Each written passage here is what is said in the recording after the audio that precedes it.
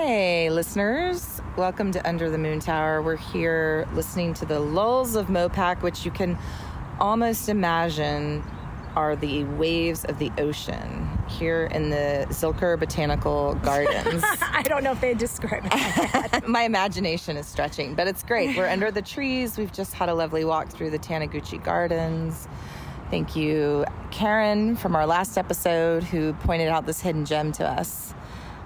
It's really, really beautiful here. It is. We're sitting amidst the oaks right now, and we have been through various facets of the garden. It's great if you have little ones. It's great if you have out-of-towners, people that love gardening and different vegetation. I think we saw 3 different kinds of lizards and a water snake and butterflies and all sorts of beautiful nature on this Bluebird Day here in the ATX. So definitely check this out when you have a chance. The admission was like, what, $6? $6. I mean, you can't go wrong. Yeah.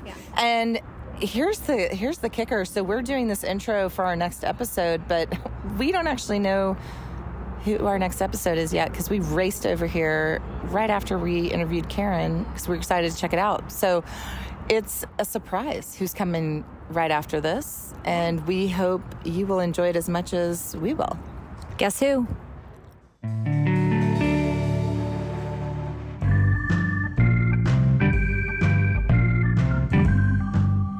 Welcome to Under the Moon Tower, a podcast where we delve into Austin's unique people and places, beyond what you might find on a city's top 10 list.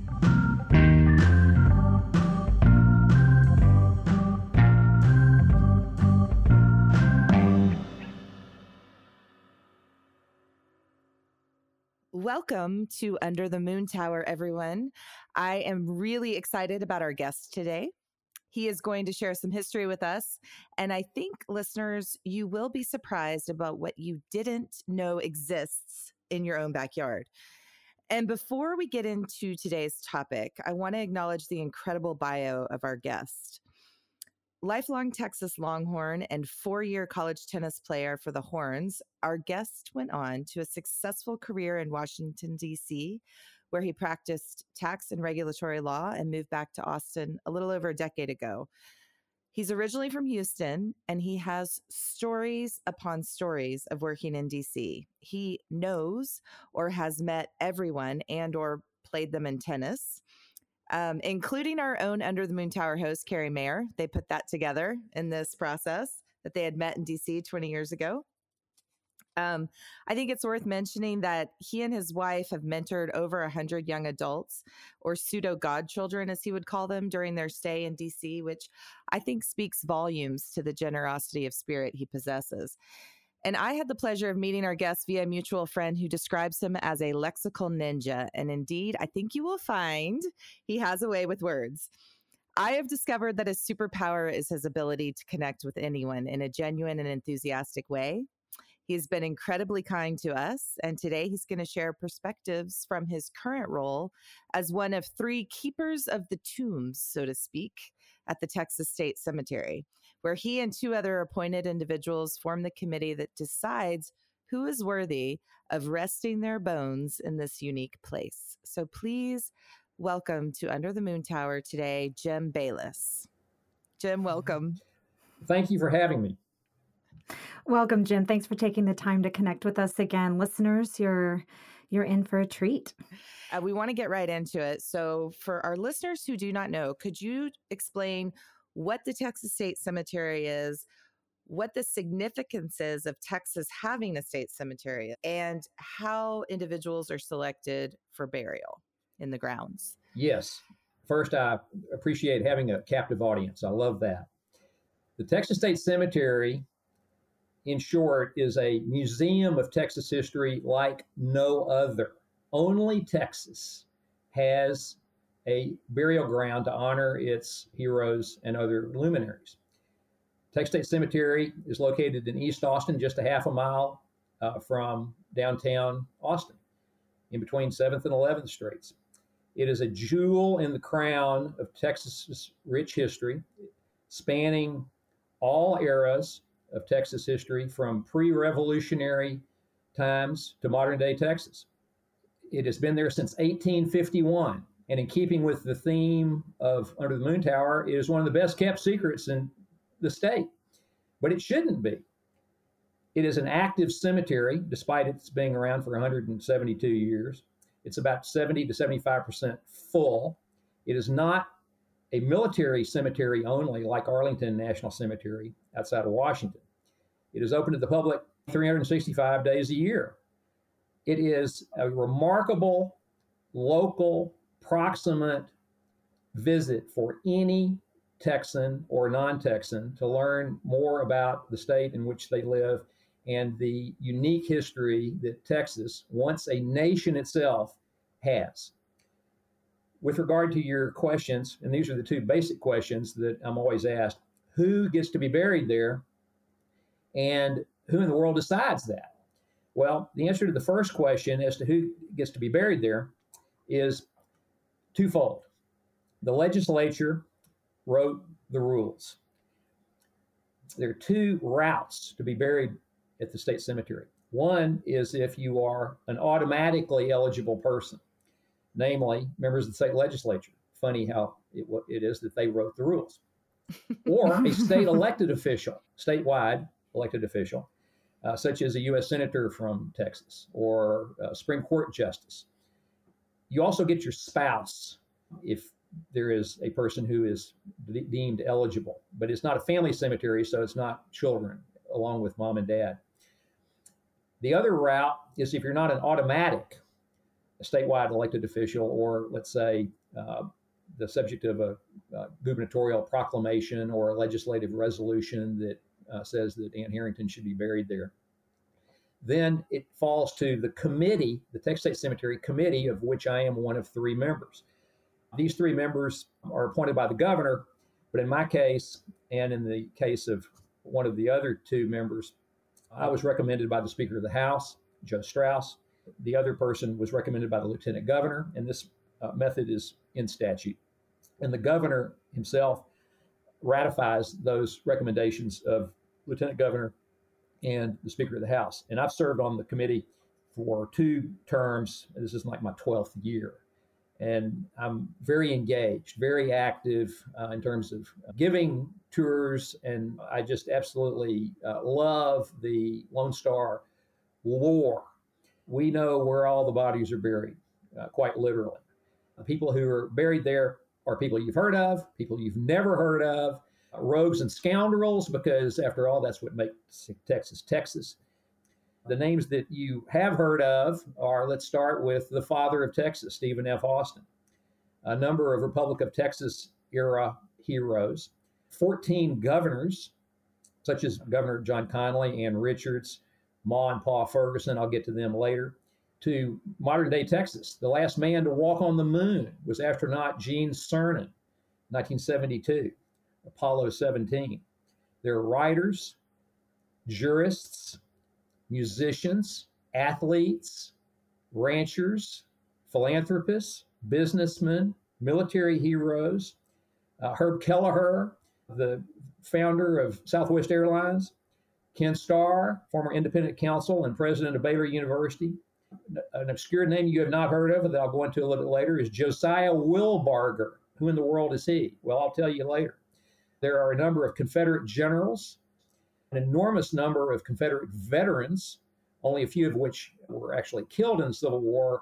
The predominant part of the Confederate field are those Confederate veterans who lived in an indigent home in Austin, and then as they would gradually die, they would be buried at the state cemetery. That's the largest subset of the population of the cemetery, which is about 5,000 people who are buried there presently, and about half of those are Confederate veterans. You have Congressional Medal of Honor recipients, and then you have 30 Texas Rangers. There are a number of other memorials that are not dedicated to individuals, but are monuments to honor military heroes, Texans who were killed on 9/11, all the wars in the history of the United States across time, all branches of service, civil rights figures, primarily the black legislators who were elected during Reconstruction following the Civil War, during which period most of the civil rights legislation was enacted. Josiah Wilbarger, whom I mentioned earlier, the man who would not die. He was a settler outside of what is now Bastrop. He was on a hunting party with some friends. They were attacked by the Native Americans. His colleagues were murdered. He was shot twice with arrows in each hip and in each leg. He was then scalped and left for dead. He did not die. He shinnied back to the nearest house on the frontier, which was a couple of miles away. He lived for another 12 years. He was working at his house one day and rose suddenly and hit the exposed part of his head where the skull was missing, and he died instantly.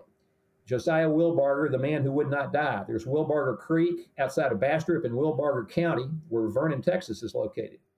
You hear these stories about people surviving horrible wounds and injuries pre-germ theory, pre-antibiotics, right?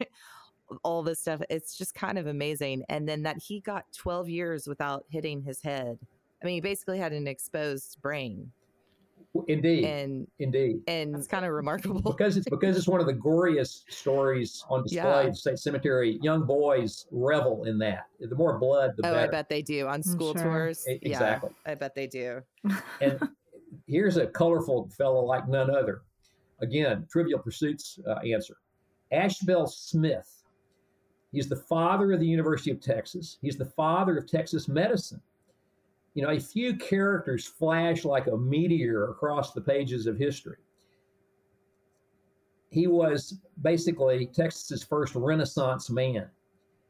He was a linguist, a scientist, a physician, a writer, a soldier, a diplomat, a statesman, and an educator. He was a friend of Samuel F.B. Morse, the inventor of the telegraph. He was a friend of French General Lafayette. He was a close friend and indeed roommate of Sam Houston. He paved the way for Texas to enter the Union.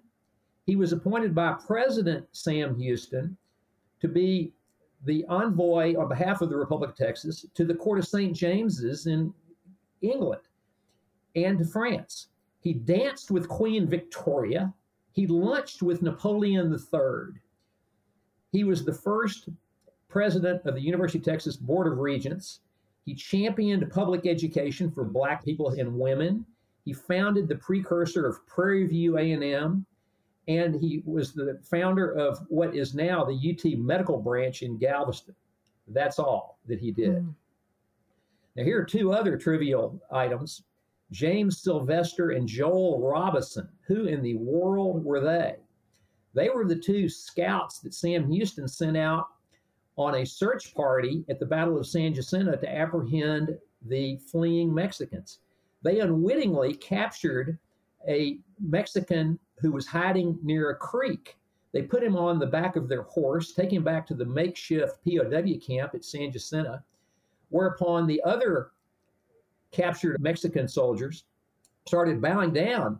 El Presidente, El Presidente. Sylvester and Robison unwittingly had captured Santa Anna, the leader of the Mexican forces and president of Mexico. There's also Susanna Dickinson, who is memorialized by means of what is called a cenotaph, which means a marker for someone who is buried elsewhere. Nonetheless, Susanna Dickinson is honored at the Texas State Cemetery.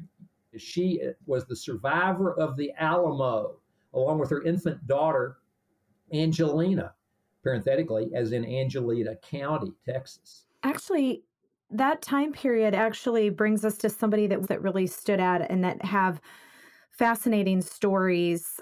Will you talk a little bit about the Texas Lone Star flag designer, Joanna Troutman? Yes. Because that kind of weaves into the story that you just were sharing. So it would be helpful, I think, for listeners to hear. Perfect timing. Great minds running the same channel, because I was about to get to Joanna Troutman. Again, minutia name of all time. Who was Joanna Troutman? She was a 17-year-old seamstress in Macon, Georgia, at the time of the outbreak of the Texas Revolution. Freedom and liberation from Mexico was a hot item nationwide at the time.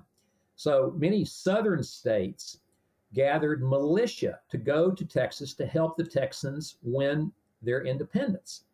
Joanna Troutman, a seamstress, was on fire with liberty.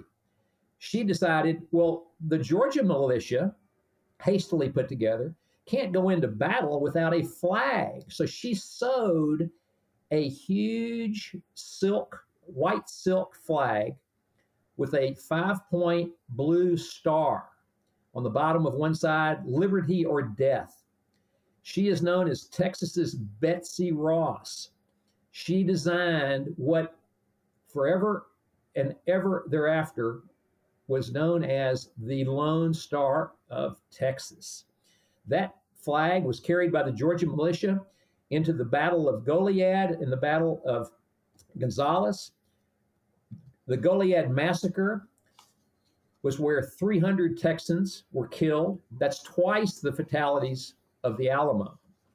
So Joanna Troutman never set foot in the state of Texas, but after she died, Governor Culberson was a Georgian steeped in history, and he had the body of Joanna Troutman disinterred and reinterred at the Texas State Cemetery, where she is in fact buried to this day. On the side of the monument to Joanna Troutman are bronze plaques listing all of the members of the Georgia militia who were murdered at Goliad and the Battle of Gonzales. Yeah. I was going to say, one thing I noticed. So for our listeners, Jim was so gracious and he gave Carrie and I a tour of the cemetery, and we spent 2 delightful hours going around learning all these different stories. And there's so many, and Jim knows all of them. You are a wealth of information. One of the things I noticed when we were on that tour, Jim, was that there's a difference in the monuments.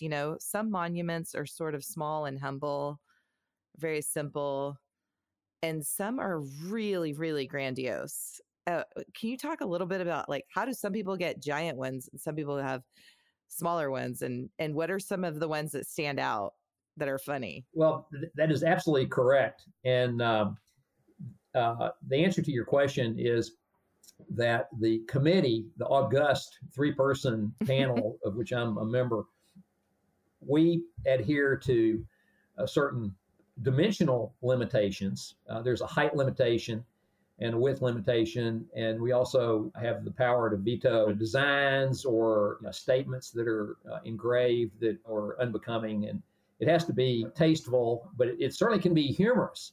But with regard to your immediate question, there's a section in the southwest quadrant of the state cemetery that's known as Republic Hill. And that is where the Republic of Texas heroes are buried. Stephen F. Austin and a great number of other recognizable names. There are no limitations to Republic Hill, and that quadrant is full. So there aren't any violations now, but there are some pretty majestic monuments, starting, of course, with Stephen F. Austin, which is on top of which is a beautiful sculpture of Stephen F. Austin done by the great Italian sculptor Copini. And Copini also designed and sculpted Littlefield Fountain at the University of Texas and a number of other famous statuary around the state. The most remarkable, enormous tribute to self, as I call it, belongs to Edmund J. Davis. General Edmund J. Davis was a Union general. Now, this is at a time during Reconstruction after the Civil War. The Union military and Union leadership of the United States basically imposed Edmund J. Davis as governor. He was despised as the former Union general that he was. Texans chafed under the fact that they had lost the Civil War. Edmund J. Davis's reputation was in tatters. He ran for re-election and got slaughtered in re-election by Richard Koch. He refused to leave the office of governor. Does this sound familiar to you? You think history repeats itself? Edmund J. Davis barricaded himself in his office in the state capitol, citing the illegality and fraudulent nature of the election. One bizarre departure from his Civil War days and gubernatorial days is that after he was finally removed from office, he ran for political office again. He was considered to be the vice presidential running mate of James A. Garfield in 1880. But James A. Garfield decided as his running mate Chester Alan Arthur instead. Well, Garfield was assassinated in his first year as presidency. Chester Alan Arthur becomes president. Had James A. Garfield chosen Edmund J. Davis at the convention to be his running mate, then Edmund J. Davis would have been president of the United States. In any case, that did not work out. He died. His brother, in order to redeem the tattered reputation of his now deceased Governor Union General brother, erected the tallest monument at the State Cemetery, far taller than that of Stephen F. Austin, in order to repair his sullied reputation. It is amazing the number of people of distinction who have been at the Texas State Cemetery. So yeah, some of the other names there that people might recognize and not realize are buried there. James Michener, yes, who famous and very prolific author. Frank J. Dobie, who's a folklorist, local storyteller. He's written a ton about the state of Texas, and you may have heard of him. Jerry Jeff Walker, musician, is there, and he's got his logo on his tomb, just like many people I know had on their T-shirts when I was in college. Sarah Weddington, had her whole professional bio was on her tombstone. Yeah. So Sarah Weddington was the lawyer who argued Roe versus Wade in the 70s, for those who don't know. And she has a giant tombstone with her resume on it, basically, which is kind of interesting. And then one other couple I want you to talk about, Jim, before we get to our last couple of questions, is the Ma and Pa Ferguson. Yes. They are one of those fascinating Texas stories that if people aren't from here or they don't know their Texas history, they haven't heard of them. And it's kind of just unbelievable. Truly. It's like something you would see on television in some throwback Western or something. Truly. These characters. Yeah. Pa Ferguson was elected governor. He was a complete populist out of Salado, Texas. And this is in the late teens. And he was, like any other, redistributionist, he was the friend of the farmer. And he got crosswise with the legislature in a big way early in his gubernatorial term over the University of Texas faculty. He wanted the administration to get rid of certain faculty members that he disapproved of. And the legislature fought back, and he vetoed the entire appropriation of the University of Texas. Well, this did not sit well with the legislature, needless to say. And there were other acts of corruption. He was a prolific issuer of pardons, perhaps exceeded by his wife, who followed him in the governor's mansion. She averaged 300 pardons per month of convicted felons, many of which were compensated back to her. This was her retirement strategy. That's exactly right. And so there was a lot of shenanigans going on. Pa Ferguson, though, is notorious as having been the only governor who was impeached, convicted, and thrown out of office. Later, not immediately, but soon thereafter, his wife ran for office with his help. Her campaign slogan was, "You get 2 for 1." And so she was not exactly pure as a driven snow and issued pardons and had tremendous fraud in highway contracts and other all too familiar acts of corruption in public office. They were populist, and they were for the little guy. We really felt like we got a taste of a lot of Texas history, from politicians to, military heroes. And then there were some, not only their monuments that were really interesting, but that spread into other industry verticals or professions, if you will. Yes. And one of those that struck us was Willie El Diablo Wells, as well as Gene Cernan, because of their locations and their monuments in the cemetery. Can you share their stories too? Absolutely. Willie Wells was a very famous baseball player in the Negro League before integration of Major League Baseball. He is enshrined at the Baseball Hall of Fame in Cooperstown, New York. He's a native of Austin. His nickname was El Diablo because he was mean as a snake.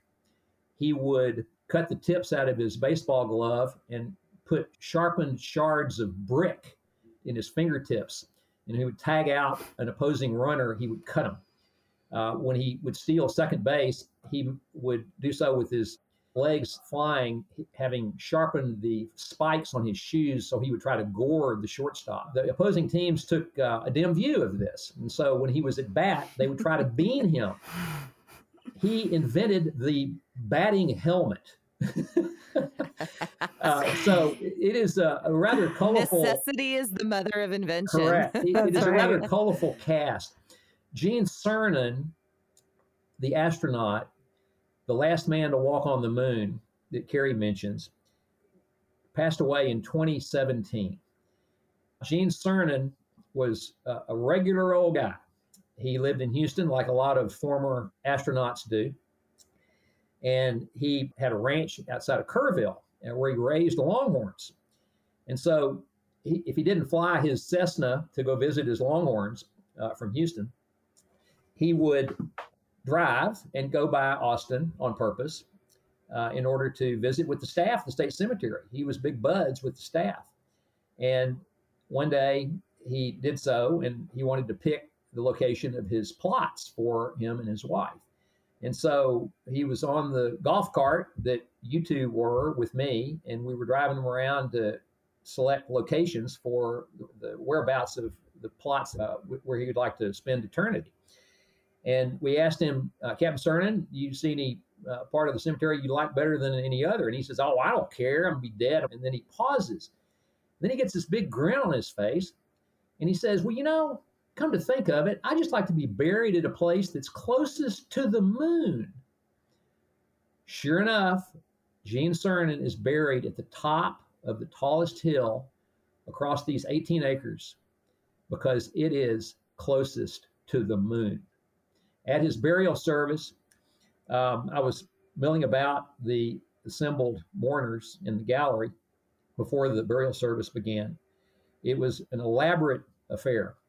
There was a Navy jet flyover, 21-gun salute, hundreds of Texas Rangers on horseback.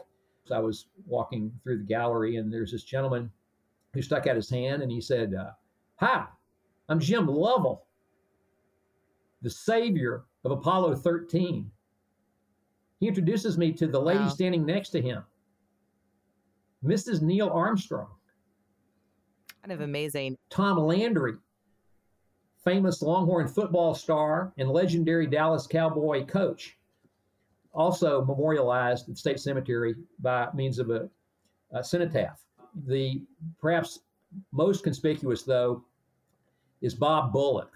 Bob Bullock, Lieutenant Governor of Texas, and before that, longtime Comptroller of Public Accounts.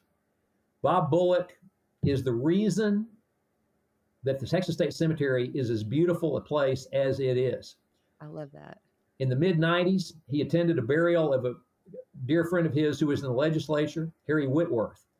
At the time, the State Cemetery was in complete disrepair. Dirt, no grass, rocks, roots, branches. He said, this is a blight on the state of Texas. It is imperative that we beautify this into the jewel of Texas history. And it is thus.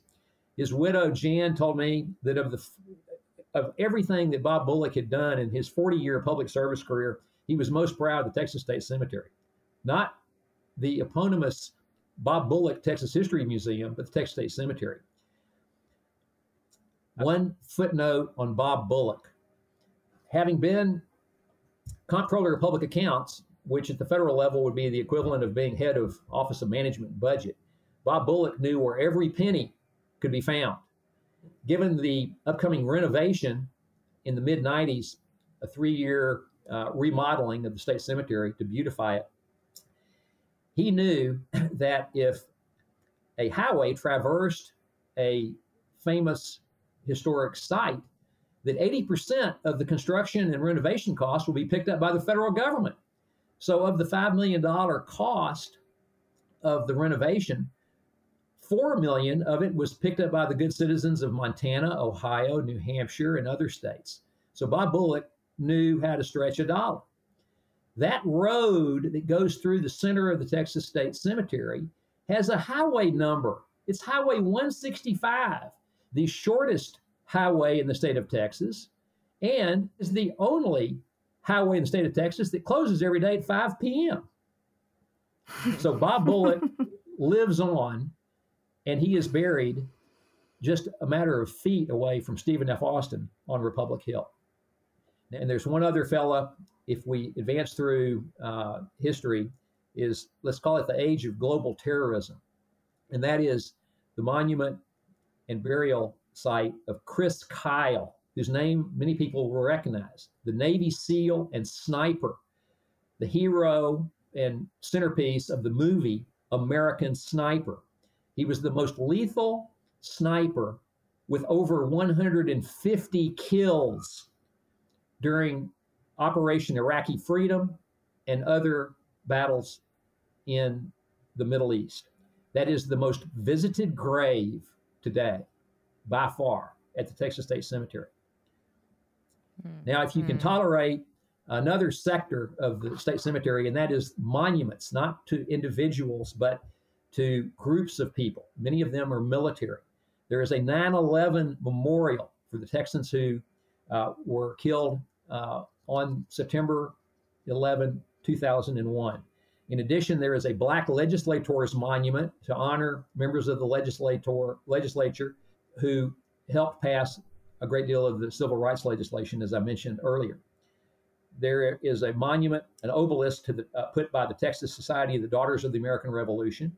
And there are a number of monuments to veterans, like the 9 Men of Praha, which was basically a parallel story to the movie Saving Private Ryan, a Vietnam War monument, and others. Quit with another Bob Bullock expression that says it all. He was very big on making sure the Texas State Cemetery was indeed, as I said at the outset, a museum of Texas history like no other. As he pointed out, kids can learn more about Texas history in a single afternoon at the Texas State Cemetery than they can in a whole semester of class. Quote unquote, 15 to 20,000 school children come through the Texas State Cemetery every year. So I encourage each of you listeners to make a trip to the state cemetery. And if I were your tour guide, I promise to keep it under 5 hours. Oh, that's great, Jim. You gave a really thorough review of all the things Texas State Cemetery. Thank you. It really is a rich history. And just so our listeners know how they can engage with this space, it's open 365 days a year from when to when? 8 to 5. And are there 8 to 5? And are there tour guides on Yes, site? there are. The Texas State Cemetery is under the auspices of the State Preservation Board, which is the umbrella organization that tends to the other historic properties in Austin, namely the State Capitol Building, the Governor's Mansion, and the Bullock Texas History Museum. And the most recent addition to that collection is the Texas State Cemetery. And so the State Preservation Board has guides there all the time. There are recordings that you can take along with you in self-guided tour. But it is a feast of Texas history. And I think that every Texan really owes it to himself or herself to make a trip. And it's very convenient. You can fall off a log if you live in Austin, Texas. Well, I'm a granddaughter, a daughter, and a sister of funeral directors. And I must say, going on this tour was the most intriguing and interesting. You know, you can walk through a cemetery and not know people's stories. And I think it's really a delight that the Texas State Cemetery actually has individuals that can provide that knowledge that buttresses or elaborates on someone's visit. So, really, thank you so much for being so generous with your time, Jim. At the end of each of our episodes, we ask our guests a few lightning round questions about their favorite local experiences, and we were going to do the same with you if you're ready. We're ready. I'm ready. All right. All right. Top 3 grave sites in the Texas State Cemetery. Personally, Gene Cernan, the last man to walk on the moon, located at a place that is closest to the moon, top of a hill. Stephen F. Austin, father of Texas. Albert Sidney Johnston, famous general and hero of the Confederacy. There are so many categories. Remember that this is far from being simply a military cemetery. You can tell from the variety of biographies that I've gone over. If you have brought distinction upon the state of Texas, the statutory language in order to qualify is, have you made a significant impact on the history of the state? Then that is the litmus test. And granted, that is a very subjective evaluation. But we 3 members of the Texas State Cemetery Committee adhere very strictly to the statutory provisions. And we take our jobs, very soberly and try to do our best to maintain the integrity while showcasing the rich and varied history of the Lone Star State. Love that. And that does speak to the other side of the selection process, aside from the individuals that serve in the Texas State Legislature that are automatically interned at the cemetery. Well, to switch gears on lightning round questions from things that are focused on the cemetery to things that are just focused on Austin, what's your favorite music venue, Jim? I'm the wrong demographic to ask that question to. Hey, you never know. You never know. How about Lawrence Welk? We make Lawrence Welk. How about that? Okay. Or Jerry Jeff Walker. That's How about true. that? That's true. Favorite breakfast taco? Well, it would have to be bacon, egg, and cheese. Okay.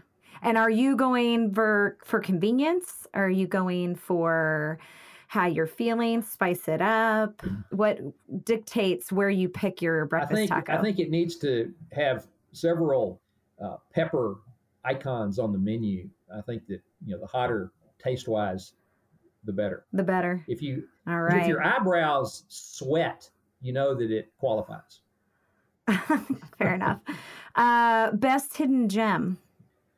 The best hidden gem, other than the Texas State Cemetery, there's so many in Austin, it's unbelievable, which is the reason that your podcast should have an enormous following. Just a few blocks from the Texas State Cemetery is the French legation, which honors the French chapter of Texas history. Remember, Six Flags of Texas is not just an amusement park. There really were 6 flags of government over the state of Texas. Spain, France, Mexico, independent Texas as a nation, the Confederacy, and the United States. So Austin is, in many respects, a microcosm of it all, alongside San Antonio, of course. And Ann and I got a little bit of a taste of that on one of our walking tours. Remember that? Yes. Ann? The last question is advice for newcomers. What would you tell somebody that has just moved to Austin? Any newcomer should have and feel an obligation to learn as much as they can about their new home in Texas. Texans have a swagger about them, but I think it's entirely understandable and justified. What other state has been a country? For God's sake. Says he with zero bias. That's right. Exactly. This is my unbiased, objective, third-person commentary. But Texans, as this interview might illustrate favorably and unfavorably, Texans are known because they can have a 30-minute conversation with the wrong number. And so there are a lot of people around who can provide that Texas history lesson to a newcomer. But you don't want to just arrive here with California license plates and not know about where you've landed, because there's an independent mental streak in Texans. And the longer you've been here, I think that becomes more apparent and becomes more deeply instilled. And I think that is a plus. Great way to lead. That's finish. A great way. Yep. All right, Jim. Thank you. Thank you for being here and amplifying our knowledge on Texas history, and for our listeners as well. I hope, listeners, that you will go visit the Texas State Cemetery and continue learning about all the characters that have helped shape the state. You can find the Texas State Cemetery at 909 Navasota Street, just east of downtown. It really is a gorgeous space, and it's worth a contemplative stroll. So, Jim, again, thank you for your time. This was a real treat. Really appreciated it. Thank you. You're more than welcome. Jim. Thank you for your patience. Thank you, Jim.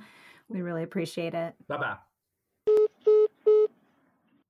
Well, Anne, that was such an informative session.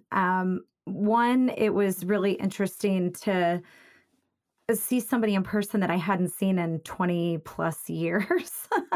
I bet. It was so crazy. Walking up to the cemetery and being like, oh, we have met in past lives, which is so serendipitous. But he really does. He's just a walking encyclopedia of the interned, which is wild. This was definitely an episode for the history buffs. 100%. There are going to be people who really, really love learning all of that information. And I know I did. I thought there are a lot of characters in there that I had not heard of. And it is just kind of nice to have a picture painted of how this crazy place all formed and came together. And all of that, he's right. It's all in this one place. Like, you could do an entire Texas history year of, I don't know what year it is in school that they teach, but like, you could just go to the cemetery every day for a week and then you'd be done. Exactly. You would learn a lot. Exactly. Yeah. I mean, for somebody that's a newcomer or even somebody that's been here for ages, there was still so much to learn about the cast of characters that are here. And we didn't even get into the question that we usually ask our guests, talking about culture and how it's evolving. You got the taste of the evolution and that patchwork quilt of people just by his stories. And so I think that was what was so interesting to me when we were at the cemetery, is you can really just drive from wherever you live in the city, go have brunch or whatever on the east side, and then go take a walk at the cemetery and learn a little bit from somebody. I don't know. I really enjoyed it. I think also for the political buffs, it's an interesting one because there's a lot in there that can trigger people depending on where they lie on the political spectrum. It's not all going to be comfortable. He was talking about Mom Pa Ferguson being populist governors and then also having this overlay of just total corruption and scandal.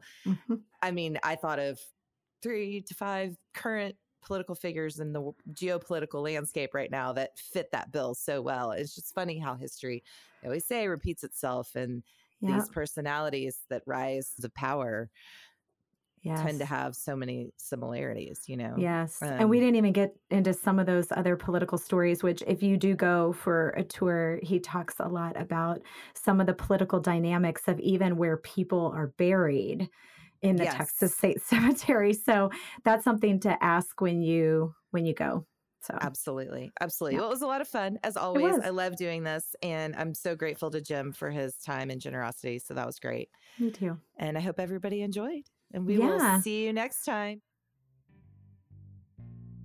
We're so glad you joined us today. You can find more episodes at underthemoontower.com or wherever you get your podcasts. And if you're enjoying our show, please tell your friends and follow us on Instagram at Under the Moon Tower. We'd also love to hear from you. You can shoot us an email with any questions or feedback at underthemoontower@gmail.com. Under the Moon Tower was created by Carrie Mayer and me, Ann Harrington. Special thanks to Avery James for production on our podcast. And thanks again for listening. We'll see you next time.